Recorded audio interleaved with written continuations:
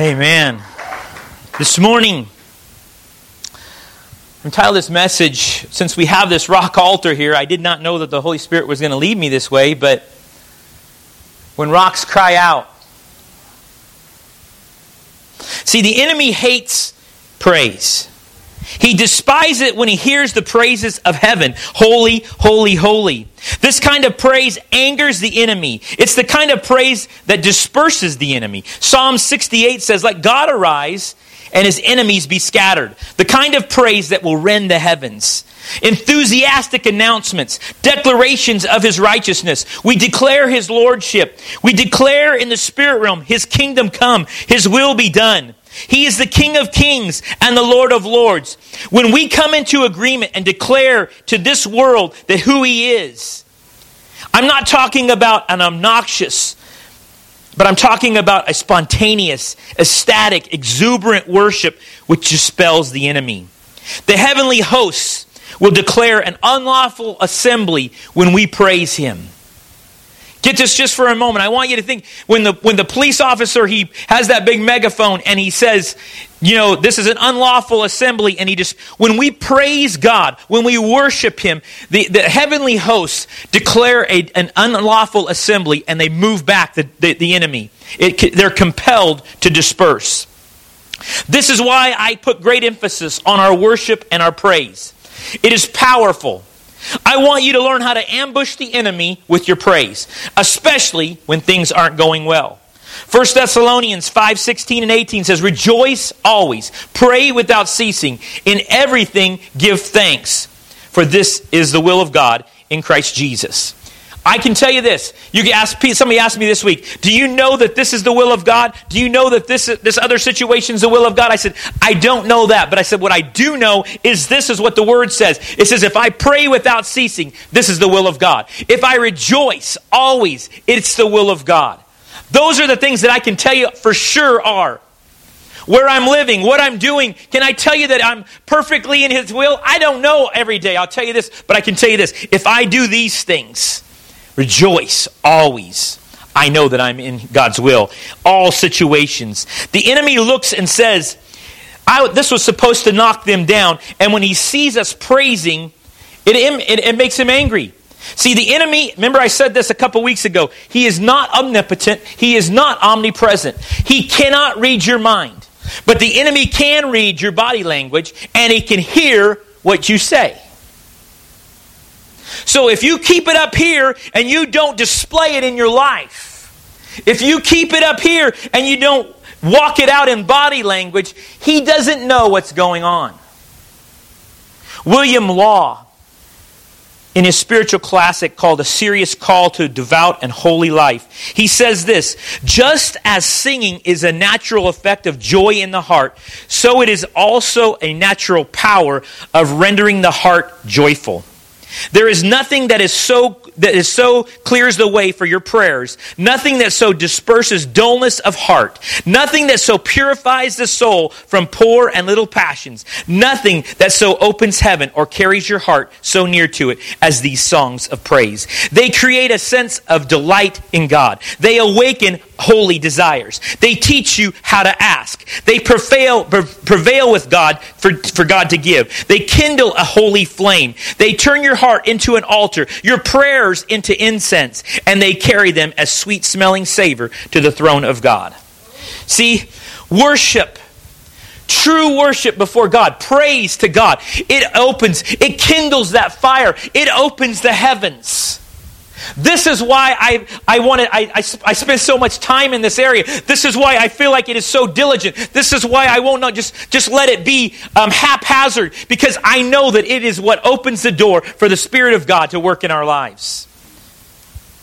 Paul and Silas in Acts chapter 16, they had been beaten with rods, stripped and flogged. Now I'm telling you guys right now, flogging in the New Testament was not just any kind of natural beating. This was a stripping away of the flesh when they flogged you. And here, after they had been flogged, and this wasn't by the police officers, this was just by a mob. They put them in prison, And not just in any place in the prison, in the central part of the prison, they locked them in stocks and they held them to the wall. Now, I'm going to tell you guys right now, if that was my situation, it's midnight, they should be crying. I would. They're not. They should be feeling sorry for themselves. They're not. What are they doing? The Bible says they're singing praises and they're worshiping. The Bible says the earth shakes and the doors swing open. This isn't some formula. I want you to understand. I'm not telling you praise as a formula. Because I can tell you other men who praised and worshiped and they didn't get delivered. Look at John the Baptist. He lost his head. James, in just a couple chapters before this in the book of Acts, the Bible says that he was beheaded before the leader at that point in time. So there are times, I'm not giving you this as a formula. Okay, if you do this, but I want you to understand your praise is a weapon against the enemy. See, we love formulas in church. We'd like to take a scripture and base a formula on it. This isn't that. But I can clearly tell you from scripture over and over again that the enemy hates our praise. Praise unleashes a whirlwind on the enemy, especially corporate praise. This is why it is so vital. Some of you guys need to wake up this morning. Look at Luke chapter 19, verse 37. It says, and when he came near the place where he stood, where the road goes down to the Mount of Olives, the whole crowd of disciples began joyfully to praise God in loud voices for all the miracles they had seen. Blessed is the King who comes in the name of the Lord. This is Palm Sunday. Peace in heaven and glory in the highest. Some of the Pharisees in the crowd said to Jesus, Teacher, rebuke your disciples. I tell you, he replied, if they keep quiet, the stones will cry out. Thus, my title this morning, When Rocks Cry Out. See, did you notice something there? That they were joyful in their praise and they were loud voices. Now, remember last week, I talked about this just a little bit. I'm going to go into this just for a moment here. Greg, why do you like loud worship? Because it's biblical. It is found in the Bible. It is not just found in isolated scriptures. I'm going to give you some scriptures this morning. But reason I sometimes like loud worship is because I know some people are very self-conscious of how they worship. They hear themselves and it makes them want to be timid. And it makes them not want to worship. Listen, I would much rather you belt it out before God. You give Him that joyful, loud praises. See, guess who's pointing the finger here is not Jesus. It's the Pharisees saying, listen, quiet these guys down. Jesus wants us to worship Him in spirit and in truth. And I'm going to show you this morning. Look at Revelations chapter. The same word loud in Luke 19 is also found in Revelations 5:11. Then I looked and heard the voice of many angels, numbering 1,000 upon 1,000 and 10,000 times 10,000. They encircled the throne and living creatures and elders. In a loud voice, they were saying, worthy is the Lamb. See, we will root our favorite team on. We'll cheer our kids on. Why does it seem out of place for us to worship the Lord or shout to the Lord? See, it seems like we're much more comfortable with hands folded, upright, straight, rigid, because that's what church is supposed to look like, isn't it? What if we look back and we saw what it looks like in the scriptures? Look in Revelations chapter 6, verse 10. It says, and the angels, and they called out in a loud voice. Now, why do they do it loudly? How long, sovereign Lord, how holy and true, until you judge the inhabitants of the earth with your blood? Then he says in Revelations chapter 7, verse 2, then I saw another angel coming from the east, having a seal of the living God. He called out in a loud voice. In Revelations 8:13, as I watched, I heard an eagle that was flying in midair call out in a loud voice. See, look at this. This is all the scriptures in Revelations that talk about how the angels, every time, proclaiming with a loud voice, saying with a loud voice, they cried out with a loud voice, saying with a loud voice, over and over again. This isn't all of them. Here's some more. Look, in a loud voice, this multitude cried out. Guys, what I'm trying to get to you is this picture that we have of what church is supposed to look like is not what the biblical principle looks like. Now, am I trying to tell you this morning, am I trying to make some kind of doctrine about being loud? No. Because I'll tell you this time, a lot of times when we're loud, we're obnoxious. But in the church, this idea of being solemn, pious, that God would this would be somehow undignified. Listen, Jesus spit and took some mud and put it on somebody's eyes. You want to talk about undignified? The things that Jesus did not look dignified. Worship should not be set apart as how we look dignified. Worship should be to the King of Kings and the Lord of Lords, to the audience of one. When we come in and we worship Him, it should change the atmosphere. There should be this praise that we want to express, this joyful jubilance that God has given us. In Psalms 149, it says, with the high praises of God on their lips and a two-edged sword in their hand, they shall inflict vengeance on the nations and punishment on the peoples. They will bind up their kings with fetters and their nobles with shackles of iron, and they shall carry out the sentence written against them. The Lord said this about how He would punish Assyria. In Isaiah 30, chapter 32, every stroke that the Lord lays upon them with His punishing club will be to the music of timbrels and harps as He fights them in battle with the blows of His arm. Now, how many of you have heard that before? See, God has a different way of doing things. He loves worship. Praise is a secret weapon that the enemy does not want you to bring out. He wants to keep you muzzled. He wants to keep you stifled. He wants to keep you dignified. If he can keep you quiet, victory is impossible. See, it was the Pharisees that wanted to keep these disciples of Jesus quiet. Praise announces to the enemy our attention. He inhabits the praises of the people, the Bible says. Praise puts us in the battle. I won't run away if I'm praising and I'm worshiping. We come in the name of the Lord. C.T. Studd, a great missionary, said this: some want to live within the sound of a church bell. I want to run a rescue shop within a yard of hell. See, our military, the Army's motto is run to the sound of chaos. How many of us want to do that in the spiritual realm? We run from the sound of chaos. But see, in the spiritual realm, God wants us to run towards chaos because we are supposed to be the salt. We're supposed to be the light. See, when we release the sound of praise, praise is released into the atmosphere. Let the enemy know your intentions.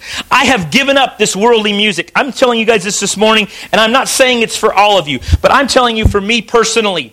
I have had to give up the worldly music. Listen, here's the reason why. Because I know that worship is so important. Worship is so important to God. Now, I'm not saying this morning if you're listening to something, you're going to hell. But what I am going to tell you this is, listen, I don't want to talk about the sex, the drinking, the wife cheating, and all the kind of things that go on in a lot of the worldly music. Because I realize that the worship is so important to God. That music is so important to God. That I want to give up those things because I want my life. We said it this last week, this altar. I want to put my life on this altar.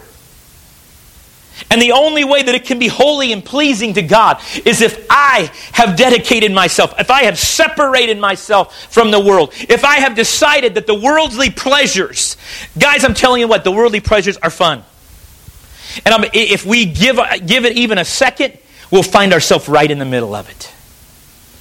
But God's saying, listen, I want you to sing.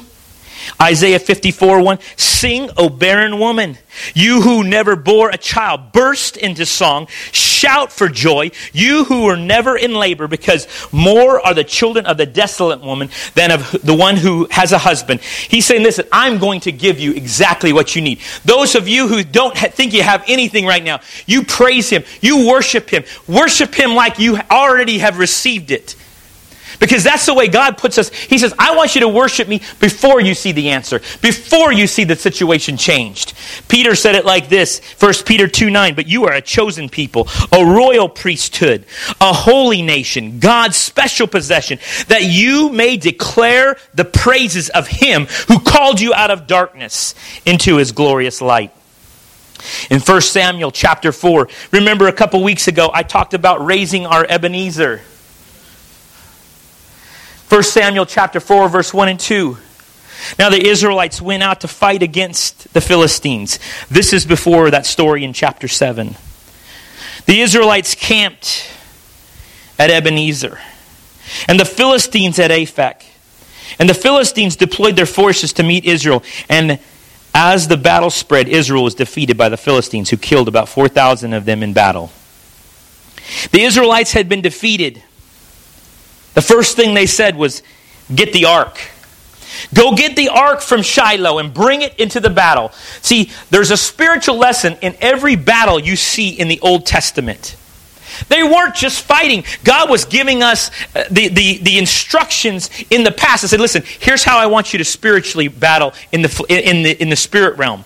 Don't look at those stories that you read as just a nice story. Think about when you see David and fighting Goliath. There is a spiritual implication to that.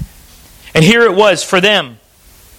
So it isn't just faith in faith. It isn't just praise in our praise. It's knowing who we're praising and unleashing His power.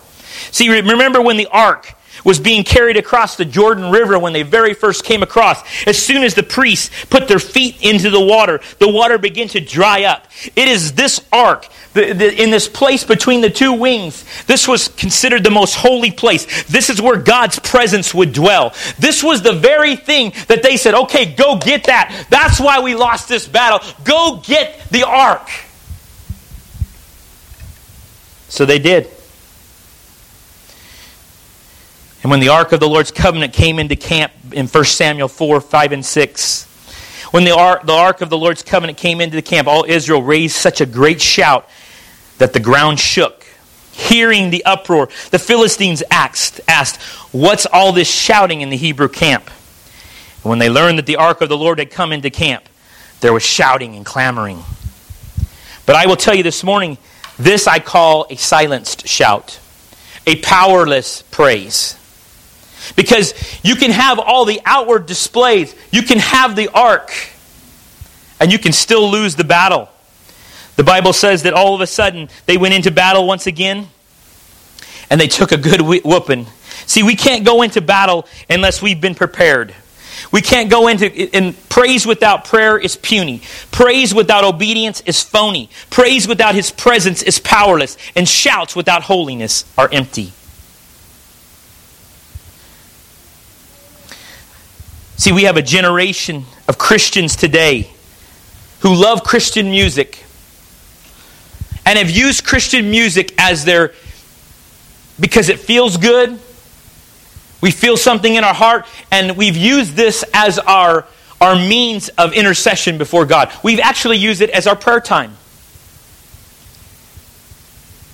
We've used Christian music today as this crutch to bring us to the presence of God. I love praise music, guys. I love it. I love worship music. But it can never be a crutch. It may feel spiritual, but we still need to get alone with God. If not, we come before God with the ark, and we still lose the battle.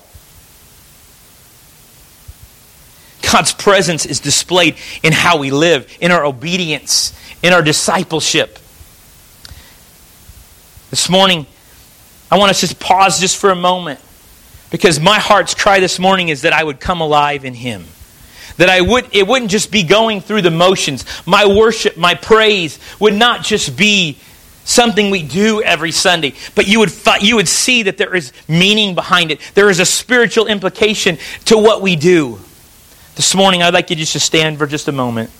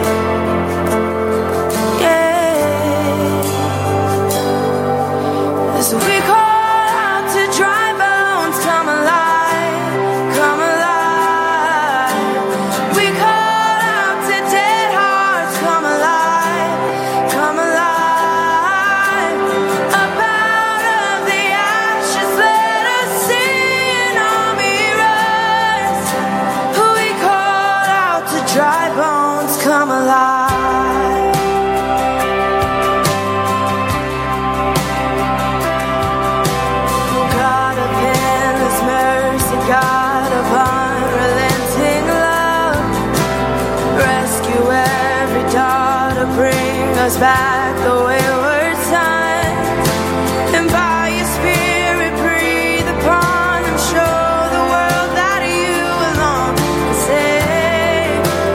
You alone can save. As we call out to dry bones, come alive, come alive. We call out to dead hearts, come alive, come alive. Up out of the ashes, let us see an army rise. We call out to dry bones, come alive, yeah. So breathe, oh breath of God, now breathe, oh breath of God, breathe, oh breath of God, now breathe.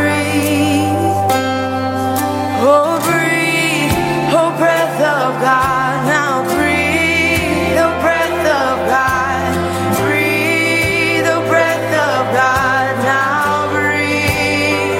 Yeah, oh breathe, oh breath of God, now breathe, oh breath of God, breathe, oh breath of God, now breathe. Yeah, oh breathe, oh breath of God, now breathe, oh breath of God, breathe, oh breath of God, now breathe.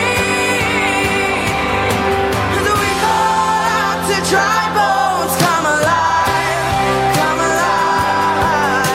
And we call out to dead hearts, come alive, come alive. Up out of the ashes, let us see an army rise.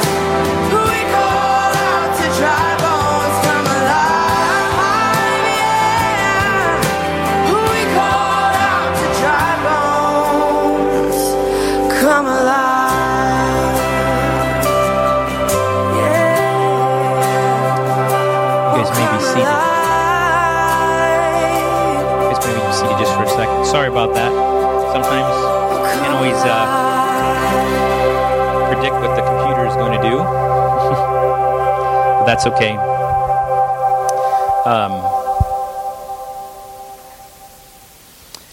This isn't a cure-all. Praise doesn't mean you won't be bothered, harassed, or even attacked. It certainly puts the enemy on the defensive, though. It lets him fight his way through the praises of God's people. Praise releases a barrage against the enemy. The enemy will continue reminding you of your failings, your lack, but praise expels the enemy. Is your mind clouded by the enemy's rants? Through prayer and praise, ambush him in his tracks. Set him back on his heels. Jehoshaphat was a godly king. He tore down the high places. He devoted himself to the Lord. In 2 Chronicles chapter 17, it says, the fear of the Lord fell on the kingdoms of the lands all around Judah so that they did not go to war against Jehoshaphat. He enjoyed this peace because of the presence of God. God allowed his enemies to be pushed back. A time of testing, though, would come in just a couple chapters. In 2 Chronicles chapter 20, verse 1 and 2, after this, the Moabites and the Amorites with some of the Mehites came to wage war against Jehoshaphat. Some people came and told Jehoshaphat, a vast army is coming against you from Edom, from the other side of the Dead Sea. It is already at Hazan Tamar, that is in Gadi. So here in the midst of this, he enjoyed this wonderful pleasure time. But it's in these times that God will sometimes allow the enemy to come into our life to display his power and his presence to see what we will do. See, in 2 Chronicles chapter 20, if you read down just a couple verses down there, the Bible says that the Jehoshaphat called for a fast. He began to pray. He called on God. He repented. And it was in that place that in the midst of that, God was getting ready to do something in their midst. See, in 2 Chronicles chapter 20, verse 19, it says, then some of the Levites from the Kohathites and the Korahites stood up and praised the Lord, the God of Israel, with a very loud voice. Once again, we'll see it over and over and over again in the story here. It's as they stood before God. God says, listen, I'm going to send out the praisers. I want you to put the praisers, not your chariots, not your swordsmen, but I want you to put the praisers out front. These are the same praisers that David had appointed in the temple. They were praising God from sun up to sundown. These were the same people. And what I want you to see is there's a spiritual implication here. In 2 Chronicles 20, it says, and after consulting with the people, Jehoshaphat appointed men to sing to the Lord and to praise him for the splendor of his holiness as they went out at the head of the army, saying, give thanks to the Lord, for his love endures forever. And as they began to sing and praise, the Lord set ambushes against the men of Ammon and Moab and Mount Seir, and they invaded Judah, and they were defeated. See, God says, listen, I want you to put the praisers out front, because here's what's going to happen. The praisers are going to push back the enemy. Now, once again, am I telling you guys this is a tactic? Is that every single time it's going to work just like this? No, but what I'm telling you is in the spirit realm. How it happens, I don't understand. Why it happens, I can't even understand. But there's a spiritual lesson that God was showing us from the Old Testament. He's saying, listen, you praise me, you worship me. Let God arise and his enemies will be scattered. In your situation at home, what you're going through, God says, listen, praise me. Praise me no matter what the circumstances are. Praise me when it doesn't look good. Praise me when it's great. As they went out in front, God set ambushes for the enemy. The battle belongs to the Lord. Our part is praise. Our part is preparation. We can't battle the enemy unprepared. Throughout the Old Testament, we see battle after battle, the taking of territory. Ephesians chapter 6, verse 12 says, for our struggle is not against flesh and blood, but against the rulers, against the authorities, against the powers of this dark world, and against the spiritual forces of evil in the heavenly realms. Listen, guys, what I want us to see, this is why it's so important to me. Praise. Why, I'm sure that's why that video messed up this morning. It worked fine at home. Now all of a sudden, nothing is in sync. Everything's out of sync. The enemy hates our praise. The enemy despises our praise. But I'm telling you, when you praise, he says, what I said at the very beginning, he says, rejoice always. Pray continually. Pray without ceasing. Glenn, would you grab the kids for me? This morning, I'm going to close with a praise song. Hopefully it's going to be synced up with the music. Can't promise you at this point, the way things are going. Am I trying to tell you this morning that you have to praise loud? No, but what I am going to tell you this. My grandfather told me this a long time ago. And he's passed on. He was a pastor for some 60 years. And he said, Greg, there is something about when you open your mouth. We can pray and you can mumble. You can even think prayer. Yes, all those things are important. But there is something very dynamic when we pray and we verbalize it. When we shout, when we praise God verbally, there's something that happens. Don't just go through life and don't just go through this experience with God and think, okay, I'm just gonna keep going. I'm gonna in this solemn, this pious way. I don't want the rocks to cry out. This morning, I don't want these rocks to have to cry out. God will, the Bible says, Jesus said it, he says, I can cause these rocks to become the sons of Abraham and they can cry out to me. But why should they have to? This morning, he wants us to praise him. He wants us to worship him. Let's all stand and let's worship the Lord this morning.